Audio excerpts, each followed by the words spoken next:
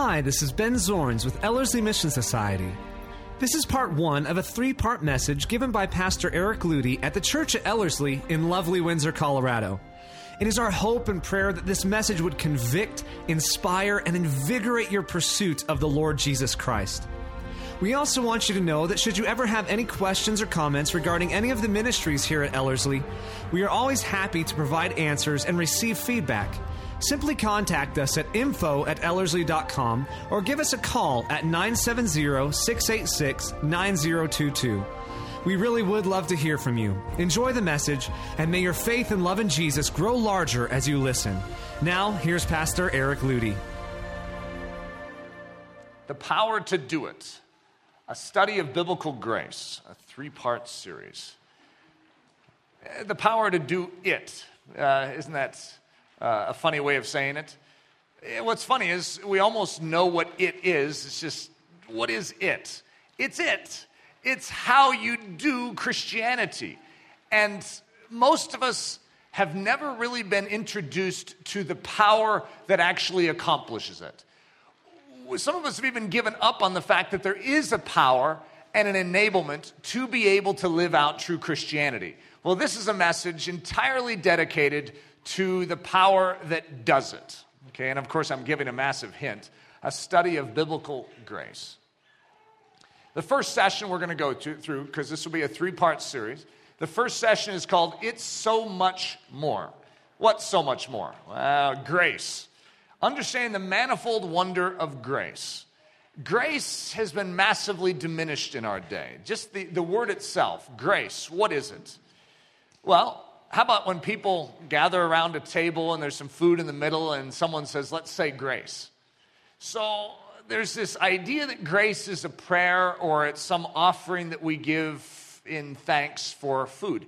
You know that there's a part truth to that? That's a very small smidgen-like idea of what grace is.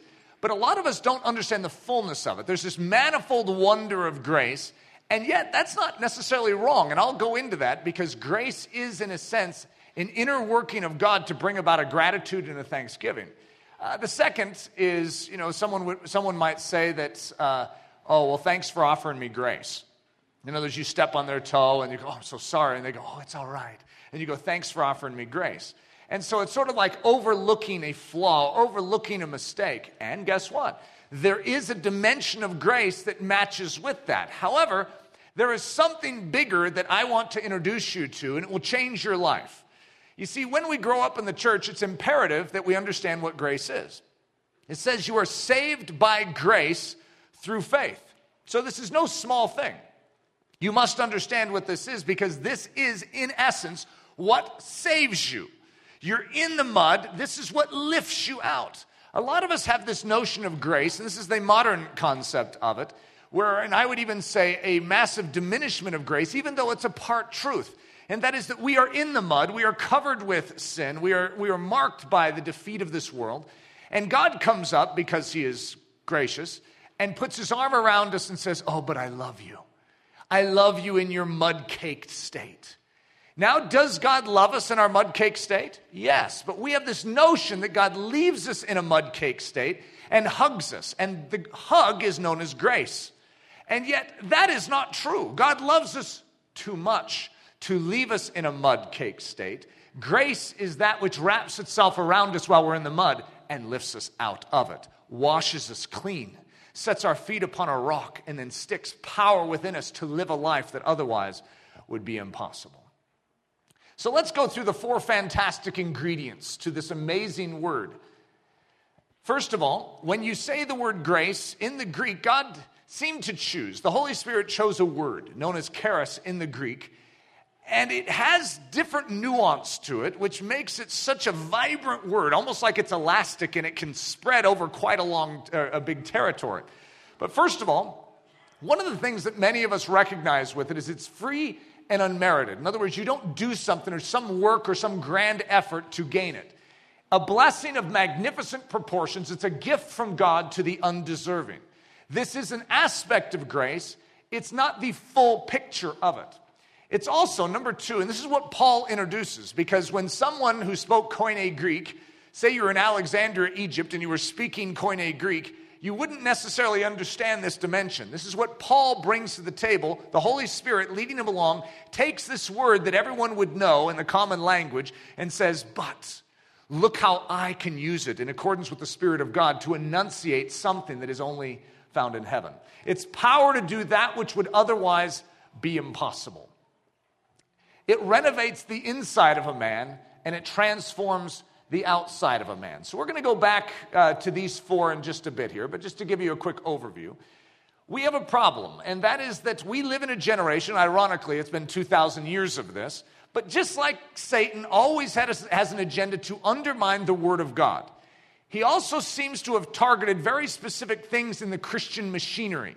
And so he's always going after key words, and if he can implode them or distort them or pervert them, he undermines the very integrity of how Christianity works. Three things that he oftentimes goes after: grace, faith, and the Holy Spirit. I mean, just think through those three terms in your lifetime. Three of the most abused, perverted ideas in Christianity. Why would the enemy spend so much time on those three? Because those three make up the mechanics of how we showcase love to the world. It's like we're supposed to demonstrate love. You will know my disciples by this stuff. However, without these three operative in your life, you can't show Jesus Christ. Grace is of the utmost importance, and so there's always been a distortion of it. Listen to what it says in Jude. For there are certain men crept in unawares. They crept into the church. They creep into environments like this, who were before of old ordained to this condemnation. These men are ungodly men, is what it says. And so what I'm about to define is the behavior of ungodliness when it enters into the church and begins to attach itself to the ideas that God has enunciated in his word. And what did these ungodly men do? They turned the grace of our God into lasciviousness. Sorry to give you such a big word. I'll explain it in just a second. And denying the only Lord God and our Lord Jesus Christ. There's something very, very serious that these ungodly men do when they creep in unawares into the body of Christ and take this word and turn it into something that it is not. When you turn the grace of God into, oh, God overlooks all this stuff. You know what lasciviousness is? Let me give you a quick, beware of the ungodly agenda of turning the grace of our God into lasciviousness. That's a good old King James word. And so I gave you, in every translation, they have a different word for it. But let's read them. Into lewdness, into a license for immorality, into sensuality, into licentiousness. The best way of describing it, James Bond had a license to kill. Grace, as twisted and perverted by ungodly men, says you have a license to sin. You see, God died on the cross so that you can go on sinning. And he will always cover it so you can keep living according to the flesh, and God will just overlook it and cover it over with his quote-unquote grace. That is actually not what grace is, and yet we have the same ungodly men that have crept in unawares into the modern church of our day and have twisted the idea of grace into exactly that. In fact, even as I say it, some of you are like, huh? That's not what it is? Because that's what we've been trained. We've been trained that it's God overlooking sin. God somehow can bypass the fact that he's a just God and deal with our sin because of his grace. And yet, though God has given us a gift, and though it is unmerited, and though it is an incredible expression of his mercy and his kindness, it is not an overlooking. It is a proper dealing with our sin. The snuggle of grace. I typically call it the hug of grace. But this is this milquetoast notion that God comes down from heaven and just wraps his arm around these mud-encrusted creatures known as us and overlooks everything in our life, when in actuality that very sin is what has kept us away from him for, since time immemorial, back in Adam and Eve's day. Sin is still grotesque in heaven, and God does not condone it, and he does not endorse it. And grace is not some creative means by God saying, oh, it doesn't matter anymore. Sin is still grotesque in heaven. Grace is a means by which God properly deals with this grace to set us free from the very sin itself. So the snuggle of grace, it's when we take one ingredient and forget the other three. Do you remember the four amazing or fantastic ingredients that I mentioned? If you just take ingredient number one, oh, it's a free gift. We didn't deserve it. There's nothing we could ever do to deserve it. This is a true ingredient in grace. But when you take that one ingredient and leave out the other three, you end up with a distorted version of grace. This past week when we were talking to the students, we were talking about the recipe for bread. And we mentioned the ingredients, flour, water, oil, and then someone said sugar, and someone else rose their hand and said honey, and we had some debate over what was the best way of making it. Yeast, these various ingredients. Well, imagine that we had ingredients for grace, and it was very similar. If you leave out key ingredients, say you had 4 ingredients to bread and you left out 3, how's your bread going to look? You have a pile of salt there, or a little pile of flour. It's not actually bread. That's the same thing that happens to grace. It's not that what is being said is false. It's that it's missing that which fully makes it true. It's missing the other ingredients. And that's what's so dangerous about modern grace, is that it's not that it's completely false what is being said, it's that it's missing what makes it fully true. So what exactly is grace? Grace is an action, a superheroic action, but it is more than an action. Grace is a power, an extreme power, but it is more than a power. Grace is a mercy, an extreme mercy, but it is more than a mercy. Grace is a kindness, an unmerited kindness, but it is more than kindness. Grace is a virtue, an exemplary virtue, but it is more than a virtue. Grace is an historic event, an event that is central to all history, but it is more than a historic event. Grace is a gift, an unspeakable gift, but it is more than a gift. Grace is a work, a legal work of atonement, propitiation, justification, redemption, forgiveness, and adoption, but it is more than a legal work. Grace is a life, a quickening, transforming life, but it is not an impersonal life. Grace is more than an action, a power, a mercy, a kindness, a virtue, an event, a gift, or a legal work. Grace is a person. Isn't that an amazing thought? The more you study Scripture, the more you begin to realize that God isn't made up of these impersonal parts and vibes. It's Him. He is the one that saves. You are saved by grace through faith.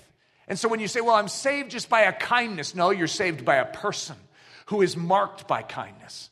You see, grace is very personal. You are saved by believing in the person of Jesus Christ, who just happens to be the enunciation of grace. So grace is Jesus Christ, the loving action, the unstoppable power, the extreme mercy, the unmerited kindness, the exemplary virtue, the unspeakable gift, and the perfect rescuing work of God upon the cross, the historic event of all historic events. Grace is the abundant life of God made available in the person of Jesus Christ. Jesus is grace.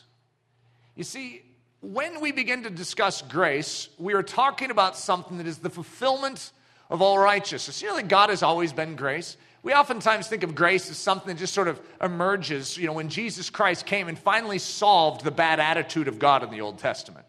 God was sort of a meanie back then. And then Jesus Christ came and said, God, I think we've been getting this all wrong. And so He converted the nature of God into being a kind sort, to being merciful and loving. You know that God has always been the way He is? And Jesus Christ fully revealed the person of the Father. The way that God, the God of the Old Covenant, was perfectly revealed in Jesus Christ. We see Him more clear than we've ever seen in Jesus Christ. And guess what? God has always been a God of all grace, but guess what? We were cut off from it. Jesus Christ has made a way for us to return unto the fullness of that grace that saves us. Grace in the Old Testament, it's the foreshadow of the unmerited gift to come. Did you know that grace is in the Old Testament? It's hanging out in the pages of Scripture. There it is. There's grace. Well, there's grace. You see, it's an idea that God plants into His Scripture, that we would anticipate the fullness of it when it came. So it's the foreshadow of the unmerited gift to come. Who is that unmerited gift? It's Jesus. So, in the Old Testament, we have a word, and it's pronounced chen. You have to get the Hebrew sound, but it's chen. Favor and acceptance, unmerited favor. So when you're in Sunday school class and your teacher brings up grace, this is oftentimes what they'll give you the definition of. They'll give you the definition of the Old Testament word chen, and they'll say it's unmerited favor. Well, is that wrong? No, it's not wrong. It's just not the fullness or the fulfillment of what grace is in the New Testament. You see, grace isn't just a favor given, a gift. It is, but that gift is a person. That gift is Jesus Christ. There is an unmerited favor that is coming. The Old Testament hearkens to it. It says, watch, He will come to you. He will be God with you. He will be born of a virgin. He will come forth out of Bethlehem. it gives great detail of this grace that will come, that will rescue, that will be the power to enable them to live. Surely he scorneth the scorners, but giveth grace unto the lowly. Here we see it in Proverbs 3. Thus saith the Lord, the people which were left of the sword found grace in the wilderness, even Israel, when I went to cause him to rest. And then in Zechariah, who art thou, O great mountain, before Zerubbabel? Zerubbabel is of the lineage of the kings of David. So Jesus is related to Zerubbabel. And Zerubbabel rebuilt the temple of God. Remember Jesus who said, tear down this temple and I will rebuild it in 3 days? He's the rebuilder of the temple. He's a Zerubbabel. And so what it says in Zechariah is, who art thou, O great mountain, before Zerubbabel? Thou shalt become a plain. And he shall bring forth the headstone thereof with shoutings, crying, grace, grace unto it. And then finally in Zechariah 12, and I will pour upon the house of David and upon the inhabitants of Jerusalem the spirit of grace and of supplication. And they shall look upon me whom they have pierced, and they shall mourn for him as one mourns for his only son, and shall be in bitterness for him as one that is in bitterness for his firstborn. All four of those are foreshadows of a person named Jesus Christ. All of these scriptures in the Old Testament, when it's talking about grace, it's hinting. It's talking about a grace that will come, a grace that is very personal, a grace that comes in the shape of a man named Jesus Christ. So now let's look at grace in the New Testament. The person of grace strides onto the stage of time and reveals to us the power of grace. So our word in the Greek, in the Koine Greek, is charis, the unique makeup of the word. This is a word with 4 different parts to it. So the first I want to introduce you to is a gift. Grace truly is a gift, and it is an undeserving gift. That is part of what the word, even in the Greek, would mean. It's unmerited and unearned, a favor offered, and an act of mercy, hallmarked by sacrifice on the part of the giver and rescue, redemption on the part of the recipient. So ingredient number 2 is the power to do it. This is also a part of what we see grace as in the New Testament, is that it is enablement to actually accomplish something. And we will say that something is the impossible life that you on your own cannot do. And number 3 is an inward springing upward. This idea is actually, it comes from the root for kairo, is where charis comes from. And you know what kairo means? To rejoice, to be moved with gratitude, thanksgiving, and joy. The idea of joy in the New Testament is a springing upward. So there is something, and it takes place in the inner man, that actually shoots us upward. Heaven, hell. Grace shoots us upward. It carries us heavenward. It actually is marked by an idea of joy or a lifting upward. So charis contains this nuance of something that enables joy, thanksgiving, and gratitude within. So let's hold hands and let's say grace. That's where this idea comes from. It's gratitude. It's thanksgiving. It's the welling up of God within us where we say, thank you. Thank you for what you've done. And number 4, an outward shine, a loveliness, a glow of beauty. Oh, she's such a woman of grace. And that's where that term comes from. It's actually demonstrated in the external by how someone lives. Now, what I've just given you is the gospel. Jesus Christ was given. And he literally comes and dwells within us and changes us from the inside out. That is what grace does. It actually is the working dimension of Christianity. You cannot be a Christian, a functional Christian, that demonstrates to the highest heaven, the lowest hell, the nature of Jesus Christ, unless you have it. Grace is the power to do it. So charis also is leveraged in the Greek language to show something that is lovely, appropriate, right, and agreeable. The 4 fantastic ingredients. So here's just a summary of where we're at so far. It's free and unmerited, a blessing of magnificent proportions, a gift from God to the undeserving. It's also a power to do that which would otherwise be impossible. For those of you that are saying, well, wait a minute, if you're saying in the Koine Greek that this wasn't the normal use of it, then how in the world can you put it in your list, Eric? I'm saying I'm putting it in my list because Paul defines it all throughout the New Testament according to definition number 2 up there. And that's what I'm going to show you in the other subsequent sessions that we have. It renovates the inside of a man and it transforms the outside of a man. The many shades of grace. In 1 Peter 4, it says, and every man hath received the gift. Even so minister, as every man hath received the gift, even so minister the same one to another as good stewards of the manifold grace of God. You see, grace is a big concept in Scripture. we oftentimes take one dimension of it or one color of it. It's actually a variegated color scheme. It's sort of like a rainbow. And if we just took the color red, would we be wrong? No. But if I said rainbow color, what would that mean? Well, it means red, orange, yellow, green, indigo, violet is what it means. That is Biv, blue, indigo, violet, Roy G. Biv. And the same is true with the grace of God. Oftentimes we only have one color and we're like, oh, this is grace. Well, it's not that it's not grace. It's that it's only a part of the manifold picture of grace. So what's amazing about God is he has revealed himself, and yet we cannot even fathom with our human mind how grand he is. And so what he does is he compiles himself into a picture known as Jesus Christ. And yet Jesus Christ shows the complexities of the manifold wonder of who God is. And so it's like an accordion that you can stretch out, and the more you stretch it, the more all you see are these inner folds. You're like, oh, that's a part of him too. That's a part of him too. But God oftentimes just shows us one area or revelation of who he is at a time because he knows how we function. We can't handle more than that. And so as you go through the manifold wonder of grace, it's sort of like stretching out this grand picture, which then you can close up and just call it one word, charis, grace. This is what saves you, people. This is what has done it.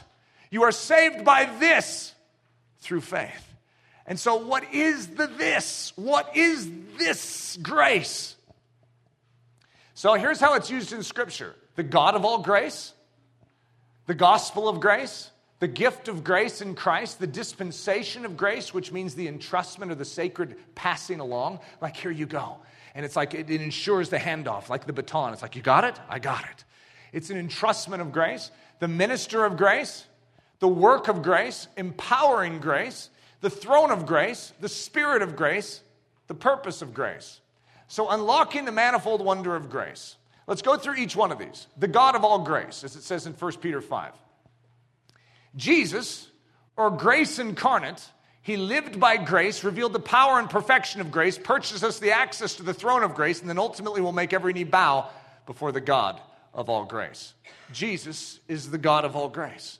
He manifests to us, he brought to us grace in all its forms, in all its beauty, in all its complexity, in all its simplicity. He brought it to us. He's the carrying device. He is grace. And so God so loved us that he gave us an unspeakable gift. He gave us himself. And in him is all grace made manifest. So how about the gospel of grace? When you preach the gospel, what gospel are you given? Well, you need to be given the gospel of grace, but that isn't the gospel. It says, oh, God loves you so much in your mess and your sin that he comes and just snuggles with you. You see, the gospel of grace goes beyond just the snuggle of God. It's the suffering, the cross, the burial, the resurrection, the ascension, and the dispensation. Did you know that God has broken through and he has made a way for you to be a carrier of this grace? All grace is meant to abound in you, to change the inside of you, and then to change the outside of you. You're not meant to live as you always have lived up to this point, but to live different. How? By grace. You're supposed to live different. The gift of grace in Christ. That which was legally purchased on the cross, it was a gift of grace. That which clothes the sinner in the legal righteousness of the person of grace and makes a way for them to access the throne of grace in order to partake of grace for help in time of need. As it says in 2 Timothy, who hath saved us and called us with a holy calling, not according to our works, but according to his own purpose and grace, which was given us in Christ Jesus before the world began.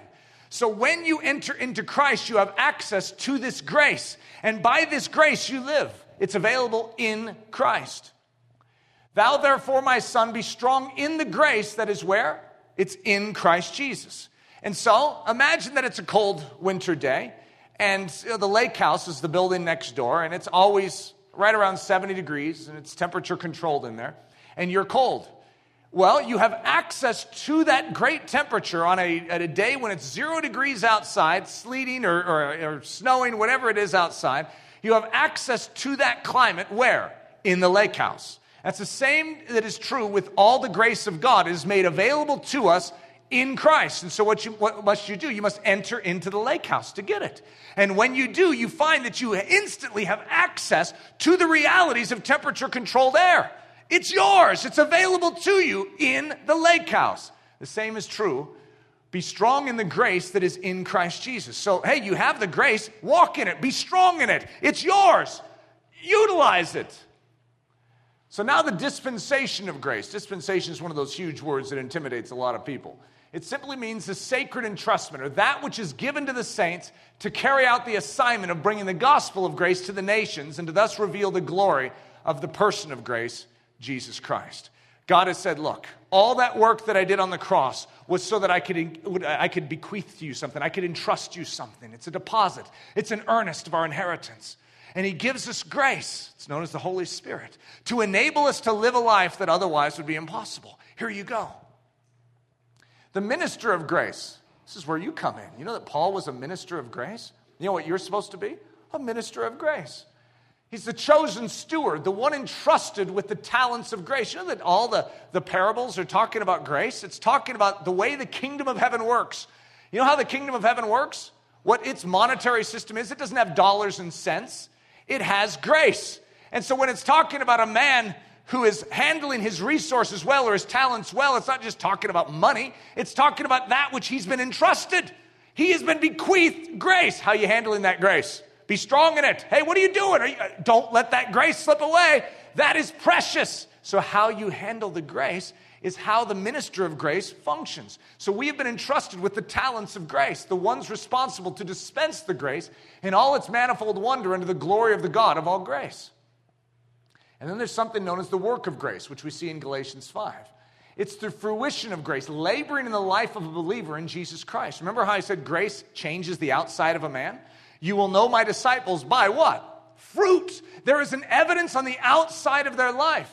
What is the fruit of the Spirit? Love, joy, peace, patience, kindness, goodness, faithfulness, gentleness, and self-control. You see, there is something that grace will do. If grace is truly present in you and you are functioning in it, well, guess what? You're going to show it in your life.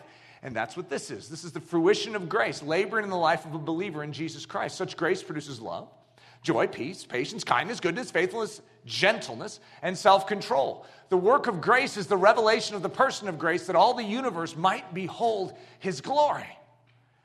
Empowering grace. Now, I'm going to spend most of the remainder of our time together dealing with this exact kind of grace. And it's not just any kind. It is sort of an enunciation of the whole, but empowering grace. It's the enabling power of God to carry out the impossible errands of God on planet Earth. I don't know if you've read the Bible to the point where you understand, I can't do that.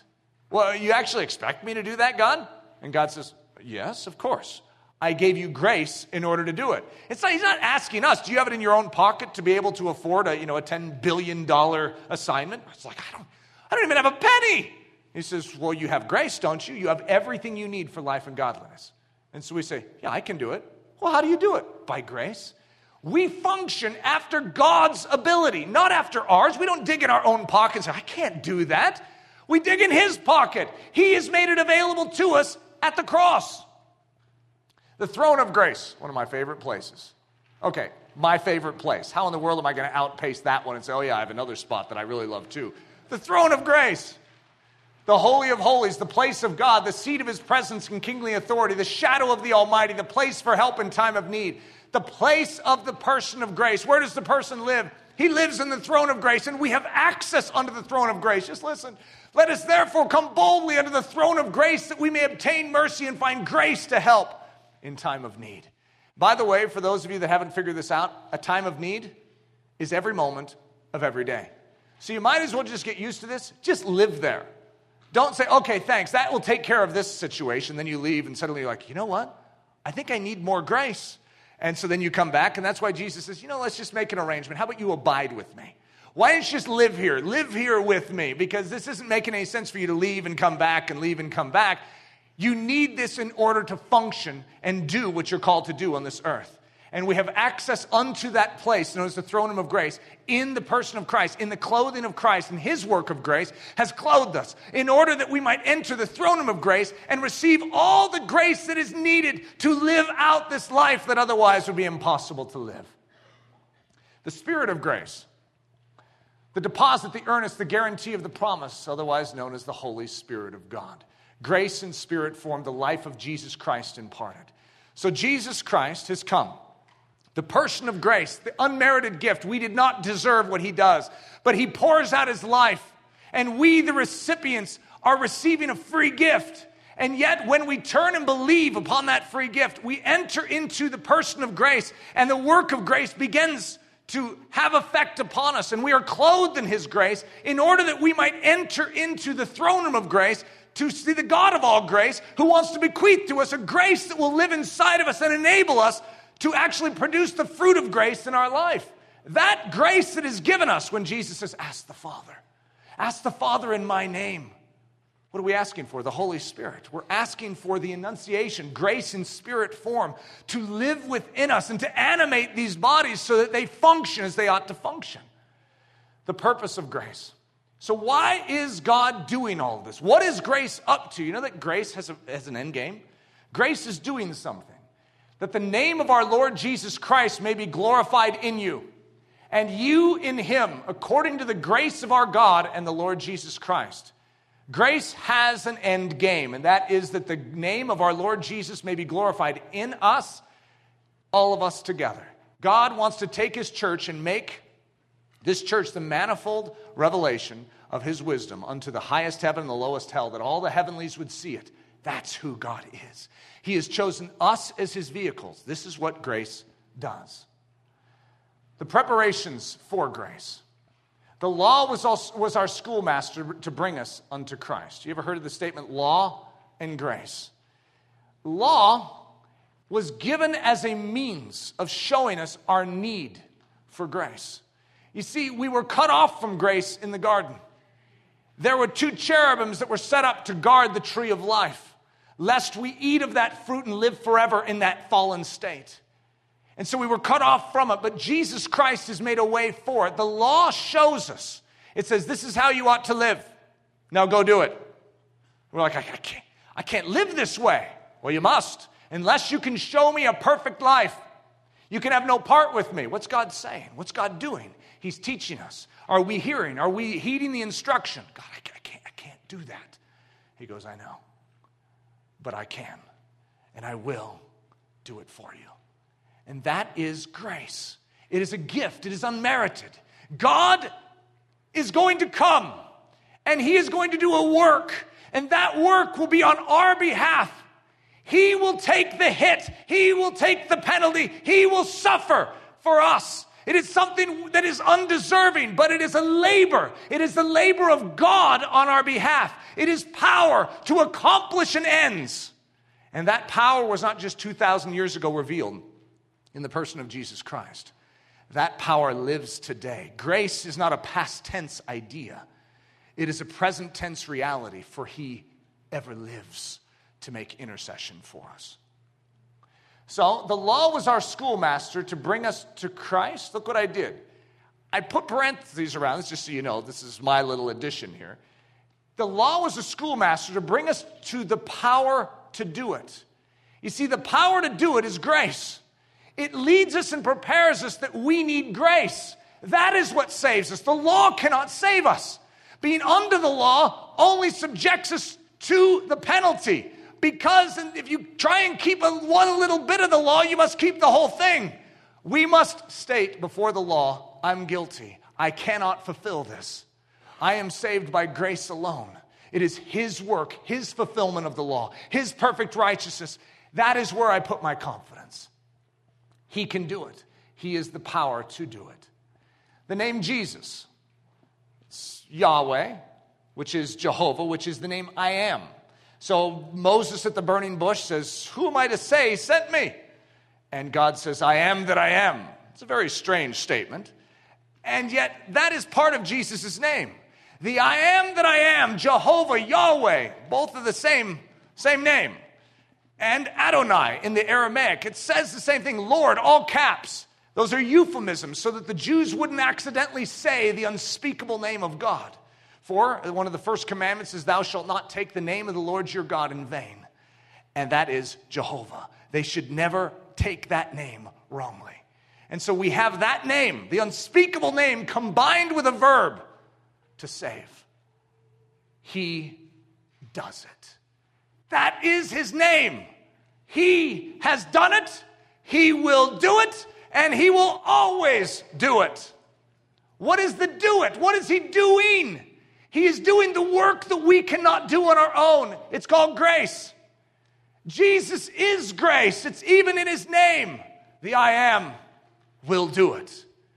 So there's various ways you could say the name Jesus. The I am has done it. That would be a perfectly great way to say the name Jesus. The I am is doing it. That would be perfectly correct. The I am will always do it. The one who was, the one who is, and the one who is to come. That's the concept of the I am. The one that is, the one that was, and the one that is to come did it, does it, and will always do it. Amen. That's what we believe. You are saved by grace through faith. So what are you believing? That. That's what you believe. You believe that that saves you. That grace saves you when you turn unto him and say, he did it. He does it. And he will always do it. You're not just turning to any old fable. You're turning to the King of the universe, the creator of the universe, who has actually indeed done it. It is finished. The power to do it revealed. And this is going to finish up our first session, and I'm just going to bait you for the upcoming sessions. You see, the power to do it. The Hebrew culture is hearing about this one who will come. And Isaiah, in that last agonizing stretch of his book, is after he brings so much judgment in the first 39 chapters, he begins to unveil the grace that is to come.